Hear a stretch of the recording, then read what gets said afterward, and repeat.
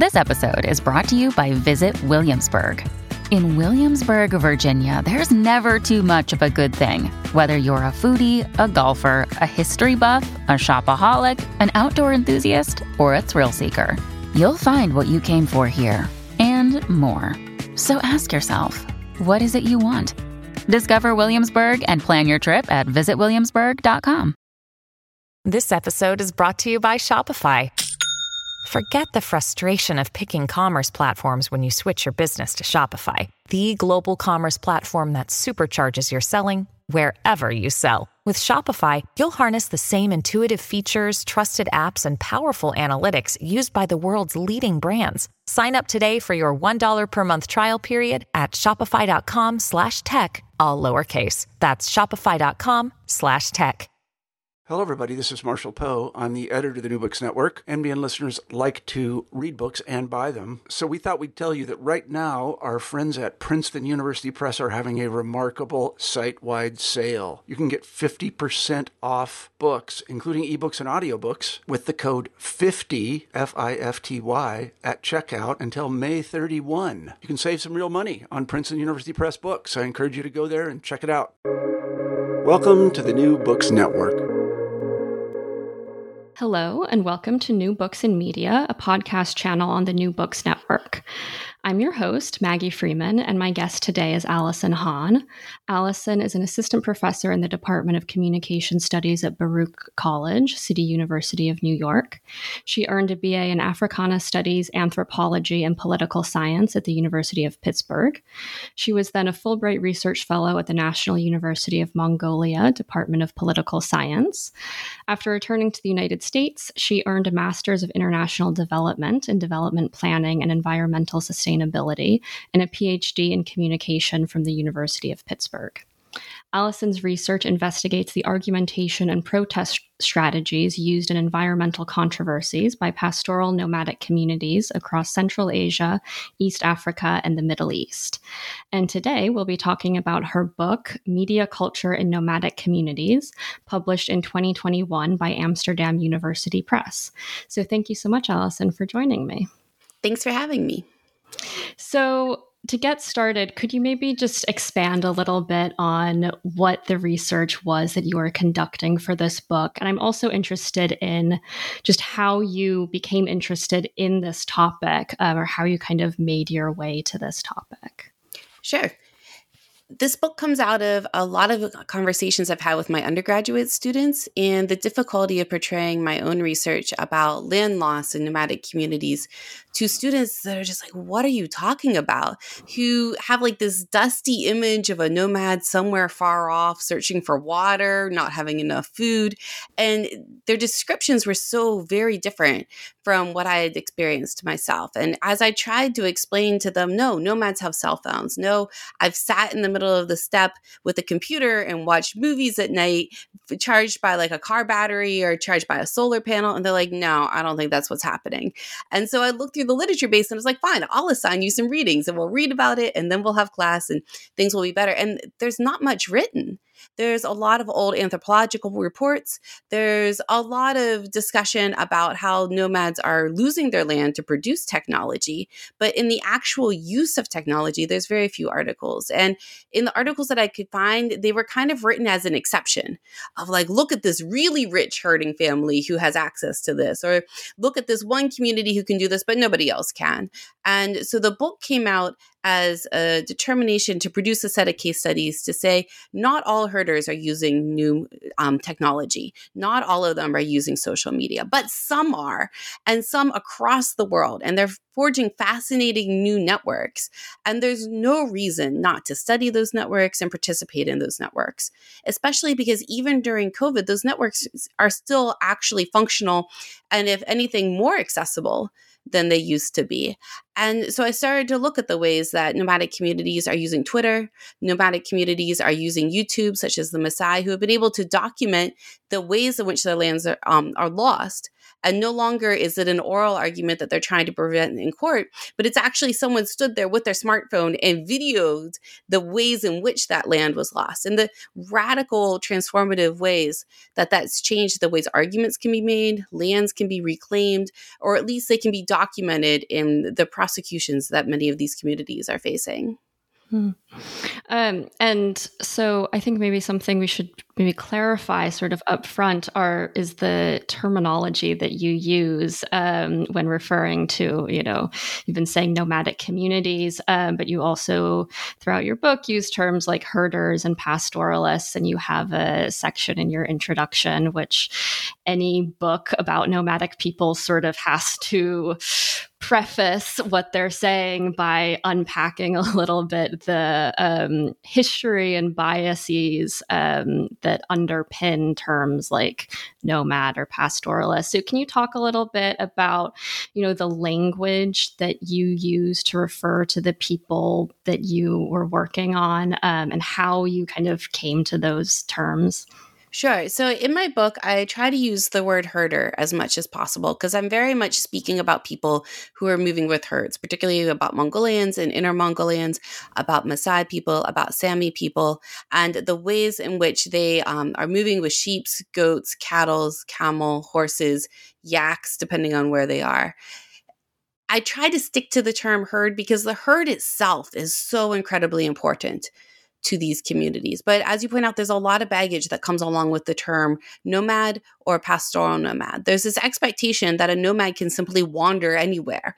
And so if they're displaced from one place, it doesn't really matter because they could go somewhere else quite easily. But in the expansion of cities, the expansions of farms, but also because communities exist in lots of places, nomads can't just go from one location without encroaching on somebody else. And so there's a political entailment in making sure that the herd is centralized, right? But also that in speaking about these communities, even though colloquially I do frequently refer to them as nomads, that it's pointed out that they're really on a migration, that they're not people without a homeland. They're not people who are aimlessly wandering, and that a reflection is necessary of the historical documents, which presume that they can simply go elsewhere. And I'm curious about just sort of the logistics of how you conducted your research. You have these quite seemingly disparate kind of case studies or case groups. You mentioned that I think you started your research in Mongolia, but then you also write in your book about peoples in East Africa and in Scandinavia. And then you also at the very end moved to North America. So I'm curious just about from a kind of logistical perspective, what were some of the challenges of conducting that research across these very different areas, very different cultures, very different languages? And, I think as scholars, we're often discouraged these days from doing research in that way. We're encouraged to have pretty narrow focuses on like one geography or on one time period.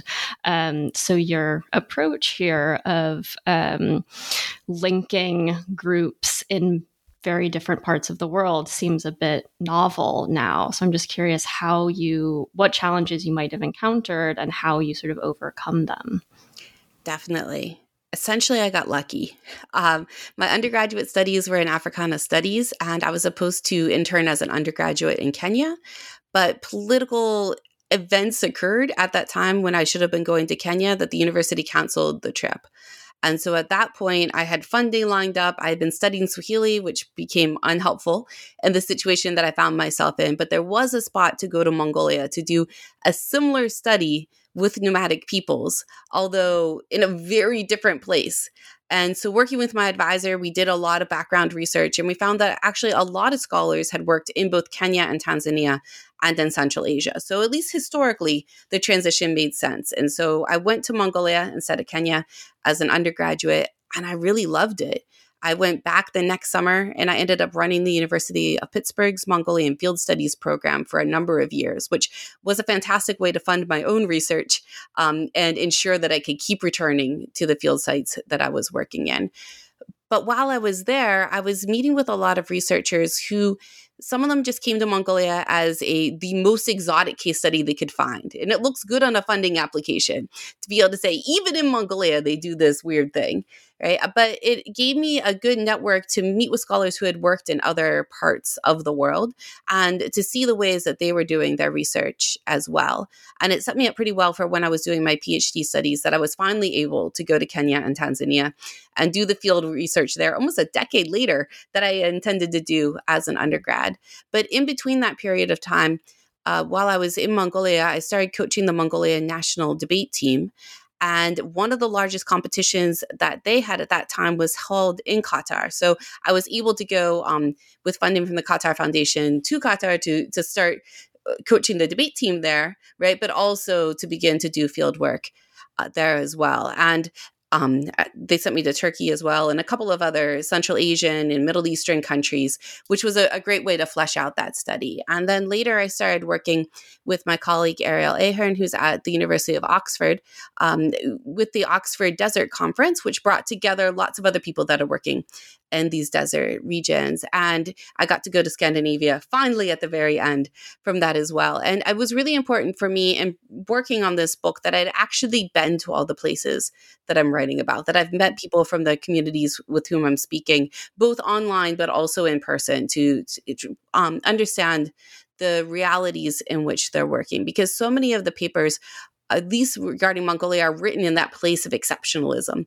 right? Of like, it's so far away, nobody could ever possibly go there. So I did this very base level of research and here's my paper. And I didn't want my work to be that. But you are right that there's an incredible pressure to focus on one particular region and to become an expert in that region. And I've been lucky that when I was choosing my PhD studies, I stayed away from area studies for that reason. I very seriously thought about becoming a Mongolianist. And I, in some ways, wish that I had to have that deep understanding to ensure that every year I would go back to the same country and get to know that context so exceptionally well. But at the same time, by turning to communication, particularly in international communication, I feel like I've been able to take a more globalist view of these changes. And it works well in my work with people who have become area studies experts, right? To be able to draw those interconnections, which is what the book tries to get to, that there are such deep understandings in these particular regions, but there's also international networks which are beginning to appear, which really need to be attended to because they help us to see that it's not just a one-off that a community is being successful, but actually many communities are being successful in the same way. And, I think something that really sort of stood out to me when reading your book, which is, I'm coming more from a history background, is sort of the nature of the archive and the creation, or maybe just the existence of this kind of digital archive that you're kind of combing through in order to sort of make your argument, which is something that I don't really encounter or have to deal with too much in my own research, where I'm looking much more at the kind of traditional, like colonial archive or what have you. Although you did bring up institutions like that in your book. So maybe we can talk about that too. I'm just curious if you could talk a little bit about, what is the nature of this kind of digital archive, or quote unquote, of, pastoralist political participation? Does the fact that, modern information communications technology infrastructure, does this give pastoralists or herder communities kind of more representation in the mainstream than more traditional archives typically do? You've talked about how sort of underrepresented and understood pastoralists are in the popular imagination. And a lot of that is because, herder communities tend to preserve information in ways that are not typically, archive friendly through, oral culture and things like that. So do you think that digital communications technologies, is this changing how pastoralists are able to kind of preserve themselves and sort of be preserved and therefore kind of enter into mainstream political participation in a way? Yes, but I think that there's a danger that comes with it as well. So there's a lot of mistrust of the archives amongst many groups of people, right? But amongst pastoralist herders, especially. And Richard Tidner writes about this a lot when he writes about how the archives, even in Kenya and Tanzania, don't have nearly as many documents as they do when you go to the supposedly exact same collection in England, right? There are things that have been historically left out, that have been edited, that have simply been lost. Also, there's a lot of things that communities have tried to control who has access to. And I write about this in the chapter about the Dakota Access Pipeline protests, that many communities have oral histories and information that they want to be able to control who has access to. And so there's been a concern about putting too much online, right? Or particularly about young people putting too much online that they don't fully understand the entailments of it being posted and publicly accessible. Because once it's out there, it's hard to get back. Right. And there's power in that knowledge. There's a history in that knowledge. There's a necessary contextualization frequently that perhaps the reader doesn't have. And there's a significant and very real and justified fear about things being misquoted or misrepresented. But in addition to that fear, it's definitely produced a space in which researchers, in which students, in which people from all walks of life are able to access more legitimate information about herding communities and frequently have their expectations of what herding communities may or may not be questioned. And I write a lot in the book about authenticity and how communities have trouble in proving how authentic they are online, right? Of overcoming the expectation that these communities must not speak English, right? Or they must not wear modern clothes, or they must not do X, Y, and Z that makes them seem legitimate enough, and the difficulty in overcoming that. But when I speak to my students in New York City, they also face that same difficulty in many different ways, right? My students that live in the projects have the same problem of authenticating themselves, of showing them their true selves within a social media archive, and controlling what can be seen and what can't be seen. So it's not so different from the expectations of other communities. What is tricky, though, is that many of these communities are facing pressures from their governments, and there's lots of empowering moments which they can use social media to overcome those repressions. But at the same time, they're highlighting themselves to the community as well. The Southern Mongolian Human Rights Information Center has published a lot of work coming out of Inner Mongolia, and frequently those posts have been taken down in China, or the people who have made the posts have faced repercussions immediately, right? Because it's easy to find who's protesting. It's easy to track them to their home. It's easy to follow them from the protest back to their home. And in doing that, it heightens the risk sometimes, even though it makes the archives so much better. And so you use the term image testimonies throughout the book, which was a new one to me. Could you expand a bit on what that means, especially in the social media context that you're referring to? Definitely, right? The idea of image testimony, it has 4 different parts to it. The first is that there's a subject, right? There's somebody that's making some sort of testimony. The second is that there's an event that requires a testimony, which seems reasonably obvious. But the interesting part is when we get to the third part, that an audience is being addressed by the testimony and who that audience might be. In the image testimony, it's frequently an event that's being prepared not necessarily for your own community, right? You're not speaking to your mom about an event, but you're speaking to the broader world, and you're providing a contextualization to help them understand that situation. And then you're intentionally using media to disseminate that image. Right? This is very similar to the work that's done by Kevin DeLuca about image events, when he talks about the ways that Greenpeace produces photographs specifically for dissemination to the rest of the world. And he talked quite a bit about how protesters in the 1970s and 80s were protesting against whaling ships. And so they'd have a huge whaling ship in the background and a little tiny rubber dinghy with a protester on it for Greenpeace, right? And it looks like the Greenpeace protester is so vulnerable in the face of this huge whaling ship. But what you don't see behind the protester is Greenpeace's ship that brought him there on the little tiny rubber dinghy, right? Like it's an image which is intentionally set up for dissemination and to evoke a particular type of ethos and pathos.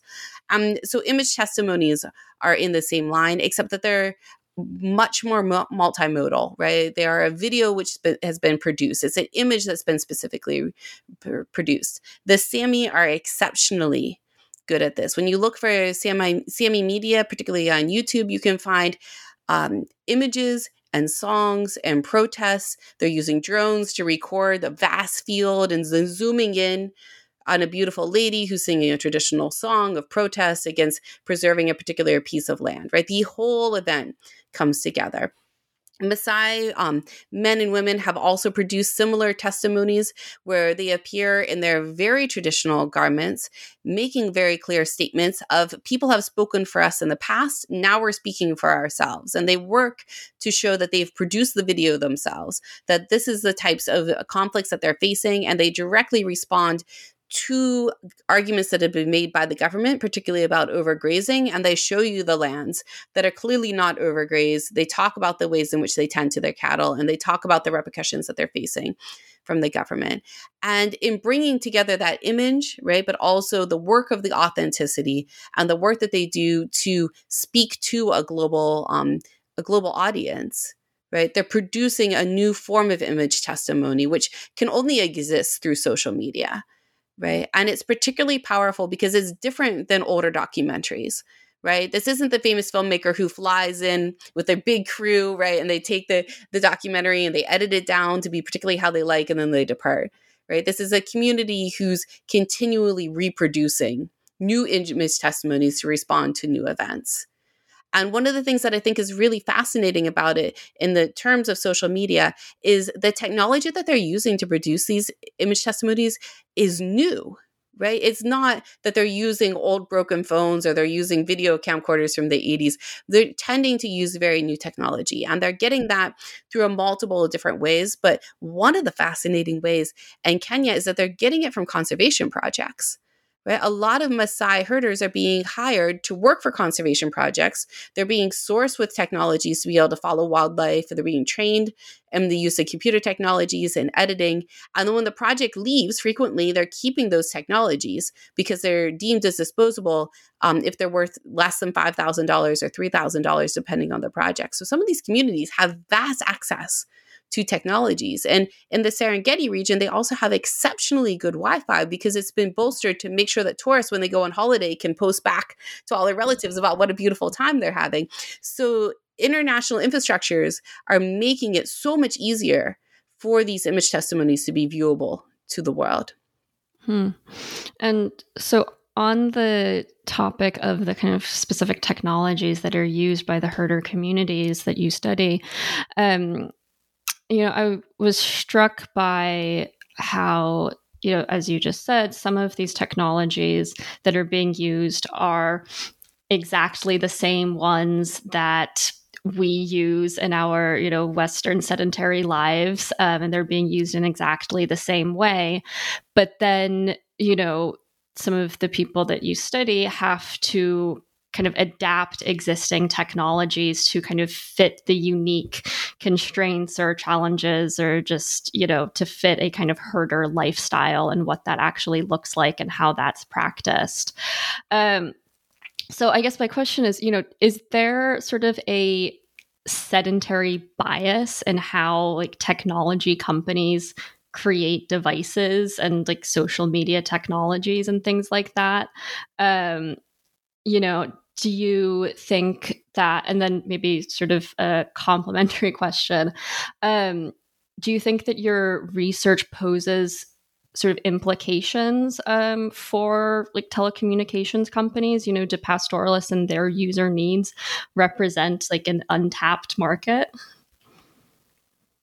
That's fascinating. So the second part, if they pose an untapped market, probably, but also it seems as though their needs are met pretty well through existing social media, although there's things that emerge that aren't necessarily the same. So I was reading yesterday about SameNet, which was produced by Sami herders, which was similar to Facebook, but specific only to Sammy, and it produced a space where they didn't have to authenticate themselves and they didn't have to explain themselves to the Western world. They could just speak as themselves within that platform. And there's definitely examples of that throughout all the herding communities that I speak about, right? Inner Mongolians are very preferential to using platforms that allow them to use Inner Mongolian script or Mongolian traditional script, as opposed to having to use Chinese characters or having to use Roman characters. But those differentiations are perhaps minimal. The big sedentary bias question, though, is interesting. In a lot of herding communities, one of the problems that they face is being able to send enough data at a particular point and herding into regions where they have some cell phone coverage, but it's not perfect, or there's blackout regions, right? And herders frequently know if you go to this particular space, you'll get great reception, right? And when you're with communities and you're trying to send a message, they're like, oh no, go over there, 2 miles to the west, right? Excellent reception exists there. So they know where to go.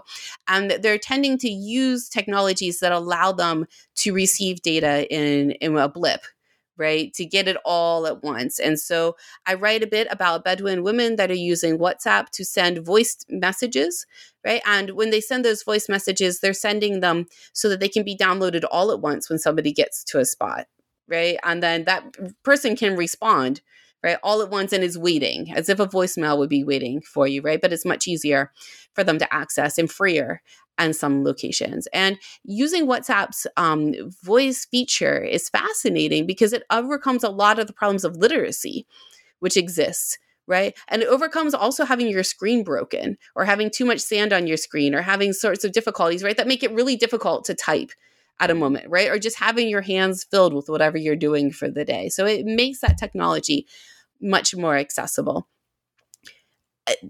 The other problem, which herders have done a great job of overcoming, is that you simply need to charge these devices. And I don't write about it so much in the book, but I've been working on a project that speaks about the ways in which solar panels have been distributed throughout Mongolia in the 100,000 Ger project, which was eventually expanded, so that nearly every herding family in Mongolia is able to access solar panels or access some sort of electronic charging center throughout the countryside. And so they don't necessarily need to be attached to an electronic grid, and they don't need to be using car batteries, which previously was the way in which things were being charged. And so by expanding solar power, they're able to move away from that expectation that they must constantly return to a sedentary place. The other thing that the sedentary bias actually goes in favor of the herders is that so many are doing banking through their cell phones.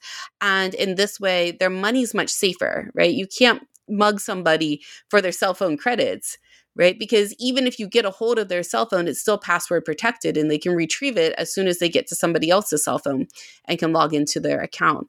And so this has allowed herders to not have to go into town to do their banking, right? But also to feel much more comfortable transferring large amounts of money to kids that are at boarding school or to families that live in different locations, or for children who have gone into the city, right? Not as children, but as like 30 and 40-year-olds who are working for a short period of time in a city and expect to become herders again, to save up their money or to send money back to their parents without having to make such a long journey.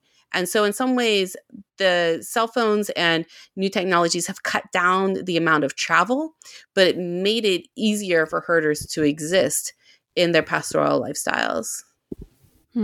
Yeah, I was just going to ask about the use of like online banking methods, because that was a really fascinating example to me that came up in your book that I had never would have thought about, but makes so much sense.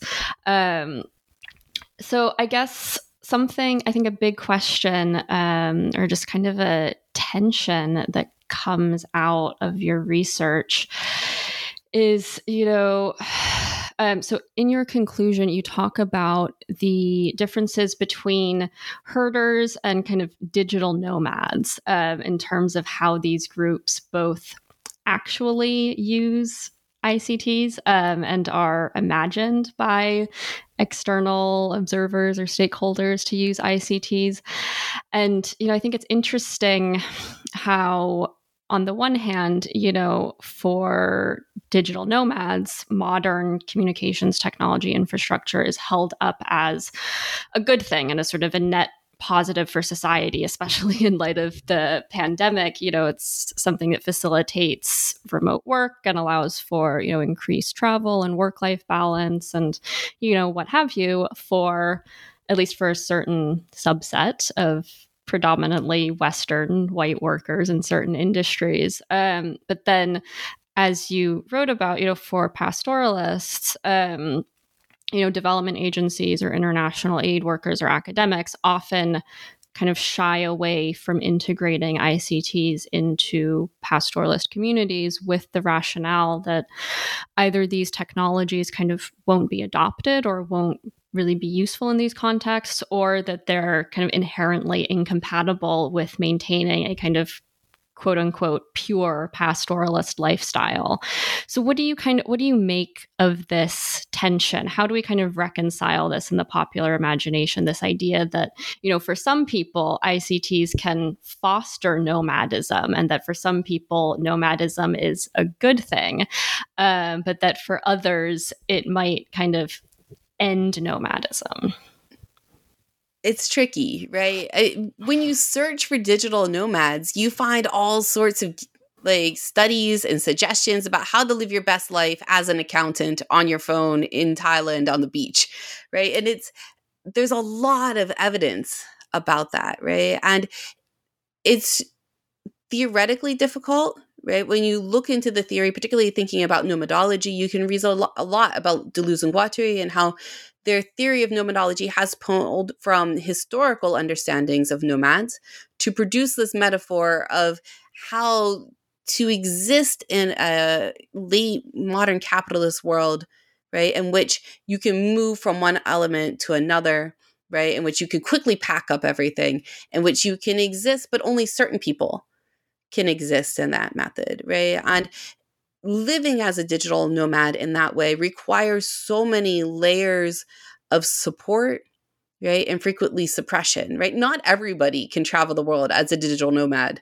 working as an accountant, right? Or working in digital media, right? You still need someone who's building a house, who's providing food, right? Who's bringing in certain supplies, who's cleaning the water. All of those are very settled existences. And so when we think about digital nomads in that modern context, right, I think it's important to realize that only a few people are actually living out that system, and it's supported by a very sedentary system, right? And frequently people are coming and going, right? They're living as a digital nomad for a year or two, and then they go back to wherever they've come from. And then maybe they go out again, and then maybe they come back.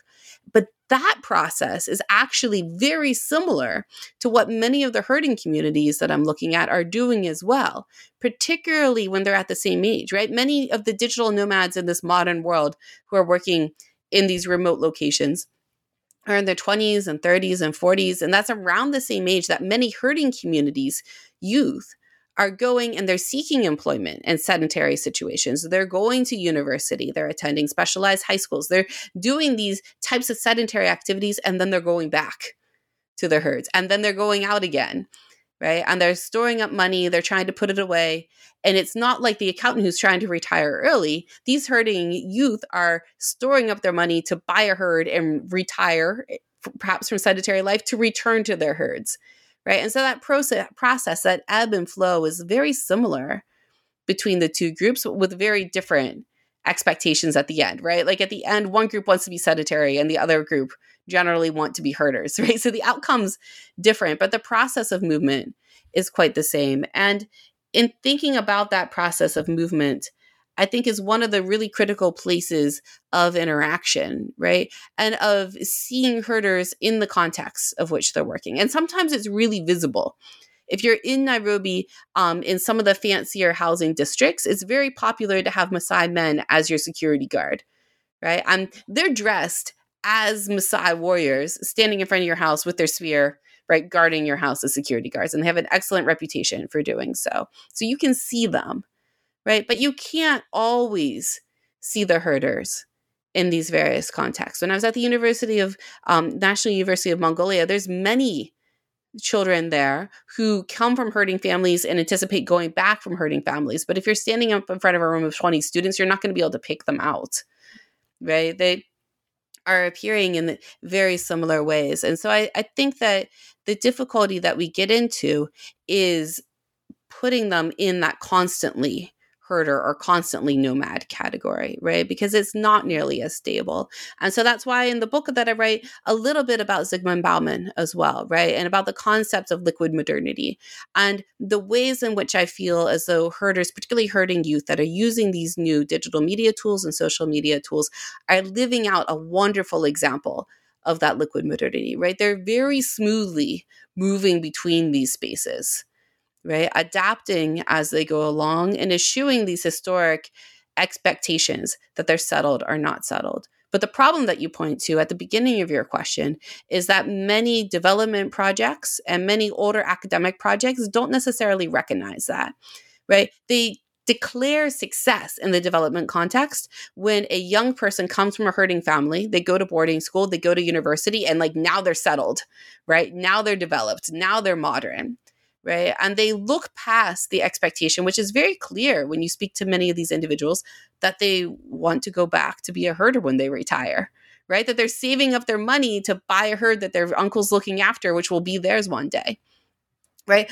Or they think of those individuals as failures in some sort of sense, right? Like they couldn't make it as being settled, so they must go back to herding, as opposed to that it's actually a very informed choice. And I think that when we think about that informed choice, it's important to look at scholars like Amartya Sen when he writes about development as freedom, right? As development as the capability to say no, right? I understand all the entailments of what you're offering in this development project or in this sedentary life, and like I'm just not into it, right? That's not the path in which I choose to take.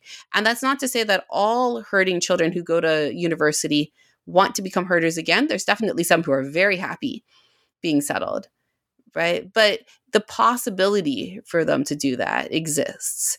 And that's where a lot of projects fall short, is that they disregard that. And sometimes it's just a matter of the time period in which the development project or which the academic project is looking, right? If you're only looking in a 1-year window or a 5-year or a 10-year window, right, might look sedentary, right? But if you're looking 40 years when you're speaking to a 20-year-old, the view becomes very different. And so do you think that modern technology is making it easier for herders to engage in this kind of, coming and going sort of between pastoralism and sedentarism to kind of exist along this spectrum? Do you think that that is changing in light of the adoption of modern technology and communications technologies? It's definitely making it easier for some to come and go, right? Or not to go at all, right? A lot of the things that you would go to get, right? That you would go to get better prices for meat, right? You now can call a relative and get those prices over the phone, right? That you would go for education. There's a lot of different programs that have emerged to do that education at home, right? Some of it's over radio, as they've done in Uganda. Some of it's over cell phones, as they've done in Scandinavia. But whatever the case might be, you can be better educated at home now without having to lose all of those cultural instances, right? The pressure to put children forcibly in boarding schools has thankfully ended, right? And I write about that a lot in the United States. This is the first generation of students who weren't forced into boarding schools, who could stay home with their parents, who could learn their traditional cultures, but also could feel connected to other communities at the same time. And that's radically changing the ways in which children are growing up and the ways in which they're using new and social media, right? In which they are proudly declaring their cultural history, right? And studying about it and sharing that with the world, right? And in many places in the United States and in Canada and Australia and Scandinavia and Tanzania and Kenya, lots of places, right, that cultural history was repressed, right, or was put in a place of shame, or was put in a place of like, we don't talk about that with outsiders, right? From clothing to hairstyle to traditional languages, we've seen a great resurgence that's happening through new and social media. One of the really cool things that I think's happened is that a lot of communities are going so far as developing video games and developing children's programming, right, to make it fun from the start for children of their own community, but also children from many other communities as well. And that excitement, right, is new, right? It's something that we didn't previously had, and I think opens up so many possibilities for children wherever they might end up being, right? To learn about these different ways of life, but also to think about them as being something stable and something that still exists. Right? I write about the expectation of disappearance, and I feel as though social media in some ways has removed that expectation, right? Or at least questions it. And what about like demographic differences among the herder communities that you work with in terms of the adoption of modern communications or modern technologies? I think it's it is something of a trope that, we sort of say like, oh, old people like can't use technology or don't want to or are scared of it or whatever. Was that also the case in the groups that you worked with? I know it's maybe hard to answer that because, you don't want to paint with sort of too broad a brush, but did you find any kind of, demographic differences among class or age or gender lines in terms of who was really excited to use social media, to use cell phones, and how they were using those technologies? I've definitely been chased in several communities by older people who want me to fix their phone. Or people I've been traveling with, right? If somebody you ask about cell phones, are like, oh, I have one. And then out of the handbag comes like 1,000 pieces of a Nokia from the mid 1980s. And you're like, okay, we'll get to figure out how to put this thing back together. That happens in the United States too. I've been approached at Starbucks by an older lady who's like, please, I've done something. And so I think that that's congruent throughout the world in various different ways.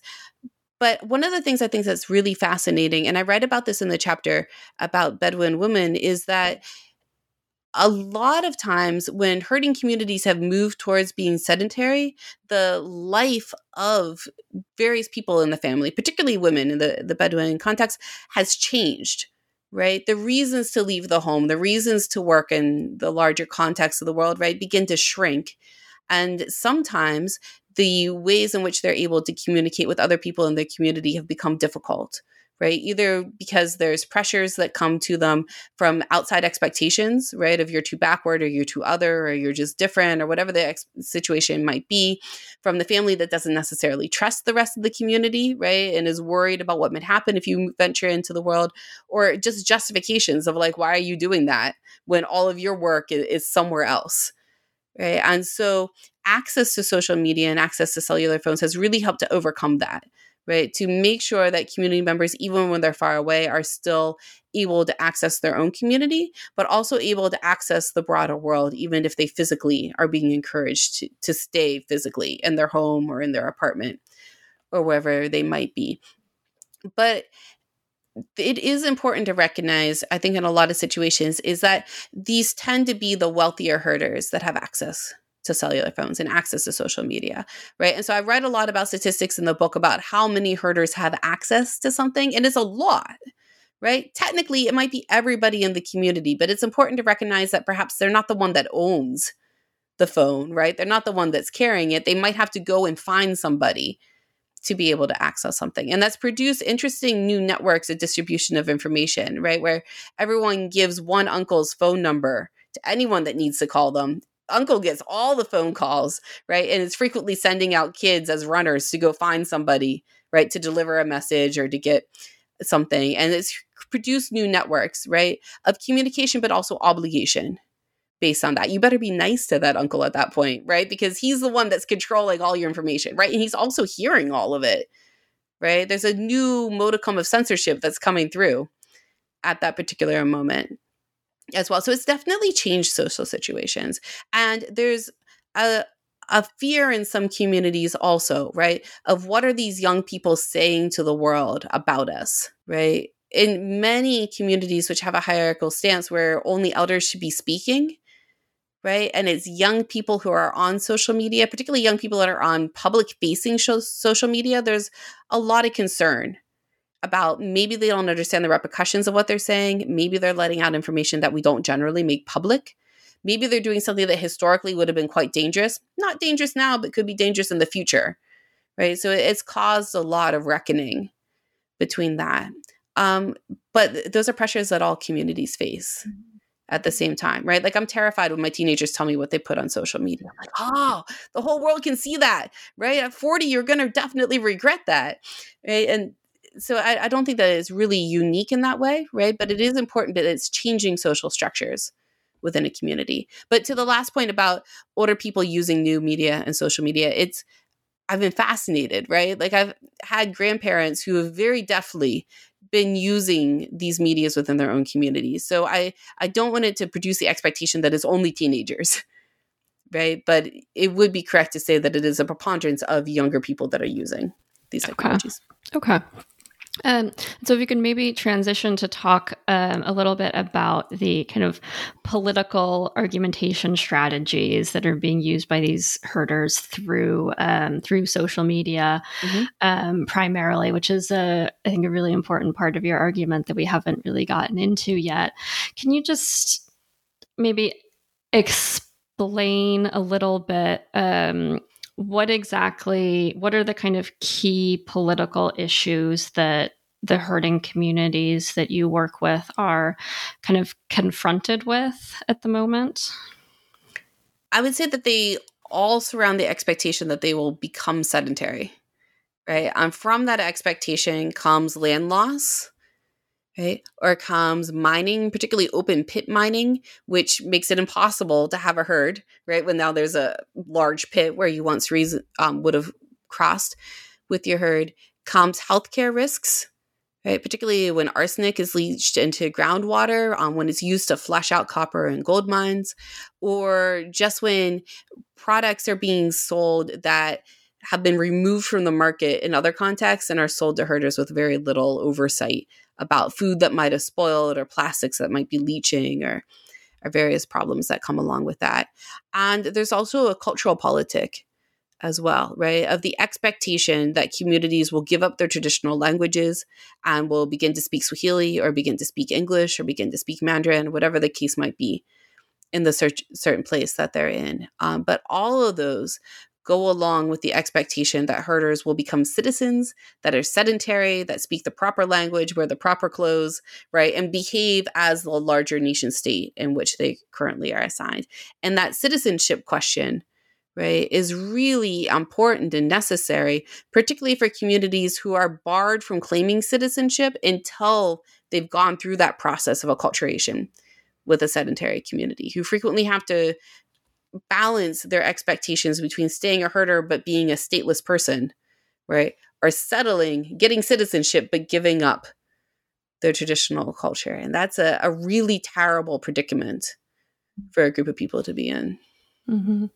Yeah. I mean, I think it's important to state clearly that, contrary to maybe popular imagination, nomadic peoples or herders have never had any kind of political representation or political agency. When I asked you about archives earlier, one of the main archives that I use is an archive of Bedouin petitions to the Ottoman state and then later to British Mandate authorities around land rights and around disputes over wells and water access and things like that, around financial policy. All of these things so we do see historically, herders being very politically involved, having a lot of political agency and kind of having the means and the wherewithal to express that and to kind of make political demands of whoever the kind of state authority might be. But it does seem, and in your book, you also bring up examples from non-pastoralist contexts, like the Arab Spring and these other kind of large political movements that really were fomented on social media and kind of happened the way that they did because of social media. So do you think that, social media is kind of playing the same role in pastoralist contexts where it's allowing people to have more agency than they previously did, to have more representation, to kind of make greater and sort of more visible demands of their political representatives? Definitely. And in that visibility right? Frequently, it's not that they weren't making protests in the past, as you point out, right? There's historical archives. There's also much more recent archives, right? And I write a lot in this book and in other places about the ways that the Maasai lost the land that should have become Maasai land at the point when Kenya and Tanzania become independent countries, right? And the ways in which they've continually protest about the loss of their land and the ways in which like very few people paid attention. Right, in which early Tanzanian government officials said that they wouldn't recognize the Maasai until they came to court wearing pants and had shaved their head and looked like proper citizens, right, or behaved in certain ways that gave up a lot of culture before they could make their arguments. Social media has produced a space in which these communities can overcome those pressures, right, and can demand to otherworldly authorities that their arguments be taken into account, that the historicity of those arguments be properly attended to, that maps be documented, that boundaries be protected. Right? The Tanzanian Maasai people were able to appeal to the European Union's parliament, right, and to get investigators to come and to look into land loss. Right? Mongolian herders were able to sue one of the world's largest mining companies and appeal to the World Trade Organization and win their case, right? In ways that were backed by evidence that was collected partially through social media, through the herders' social media, but also through the miners' social media, right? Who are taking pictures of like, look at me opening up this new mine, right? And producing photographic evidence of the things that they then claim that they hadn't done. Right? It's produced a whole new body of authenticated evidence, but it's also allowed these herding groups to reach authority figures who previously seemed to be out of their realm of acknowledgement, right? Or would have been exceptionally exceptional for them to be able to get the attention of. And so power hierarchies are definitely changing because of that, right? But the government response to those is also changing, right? You see the ways in which governments are trying to quickly censor those elements that are posted online, right? Either through language or through images, right? Or declaring them to be against the state or propagandists or various ways, right? And in those repressions, you also see the acknowledgement of the power that an image, right? Particularly these types of image testimonies hold, right? And the risk that they produce to the state at that same time. And so if we could, as we're coming up on the end of our time, I just wanted to ask or to prompt you to talk more about the example that you round out your book with, which is the Dakota Access Pipeline protests in Standing Rock, where you, as you discuss, all of the kind of different communities that you research in all these different parts of the world came together in support of the Dakota Access Pipeline protesters in Standing Rock, which is, you know, maybe historically the Native American communities in the region have a tradition of pastoralism, but is not really present today. So can you talk about how all of those things kind of intersected in that situation, you know, how all of the different, I thought it was a really just like beautiful example to end on, all of these different threads of your research coming together. Definitely. The Dakota Access Pipeline protests were occurring at the time when I was starting to think about this book, right? So I was watching them and I was doing a lot of search on social media for the various groups that I knew I was going to write about. And it was really surprising and fascinating, but perhaps not totally unexpected, when I was looking at coverage one day and Sami protesters had come to the Dakota Access Pipeline. I was like, oh, that's fascinating, right? And they immediately start making the connections that you're alluding to, right? That many Native American communities, particularly those participating in the Dakota Access Pipeline protests, have a history of herding. Some of them do still cattle herd, and there's all sorts of fascinating debates in the American West about where they can herd, right? Where they can't, who has access, if they should have more or less access than white settlers who came later, right? Who generally have the ability to herd much easier than Native Americans who historically have lived on that land. But they start to draw together, right? All of these historical entanglements and international presence as well. And I was like, oh, I wonder if other people are coming, right? Because there were reporters coming in from across the world and protesters from across the world, but the Sami were interesting because they're able to make that indigenous comparison, right? But also that his herding and pastoralist comparison as well. And what I found was that the Samburu from Kenya were also beginning to post online, particularly through Twitter and Facebook, their support for the Dakota Access Pipeline. They didn't come, right? But they're holding a sign, right? We stand with. And in looking at those posts, you see the skepticism that begins to emerge online. People are like, oh, they don't know what they're talking about, right? Or like some tourist gave them a sign and like, isn't it sad that they don't know what they're standing with, right? But they didn't, right? These Sombrero herders, by and large, speak English, have access to this communication. They know very clearly what it is that they're protesting for. And when you look a little bit further, Mongolian shaman, right, also protesting in a very similar way, right, sending their own very authenticated images, particularly against mining and oil companies, right, but drawing together this loss of land and hurting life as well. And Bedouin communities begin to post in the same sort of a way. Right. And you see the emergence gradually spreading, right, of this international network, which is emerging amongst youth from these communities, some who have enough money to come to the community, some who are simply connecting online, right, or beginning to share the repercussions that they have in their own communities, right, the problems that they face frequently from the same corporations operating internationally in various places and coming up with new solutions about ways that they can attend to these problems. Now, the Sami protesters were particularly helpful in that they pressed for disinvestment by banks, right, particularly Deutsche Bank and I'm forgetting the name of the other one, but they pressed for Credit Suisse to disinvest from the Dakota Access Pipeline, right, and that has large repercussions throughout the world.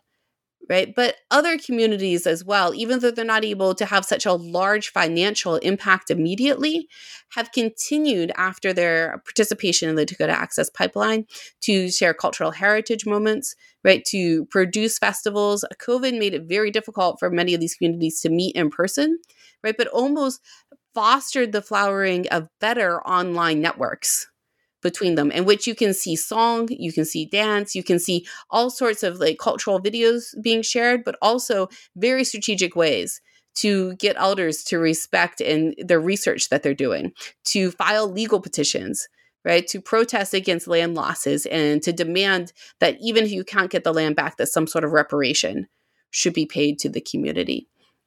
So I end by thinking about that event because it's one of the few, but perhaps the largest moments when through new media and through social media, so many communities were able to come together and to see the ways in which the pressures that they're facing are very similar, to know that they're not necessarily alone, but also to know that other communities have access to the same tools, right, which allow them to become a much mightier force in their protests and in their rejection of these repressions that they're facing.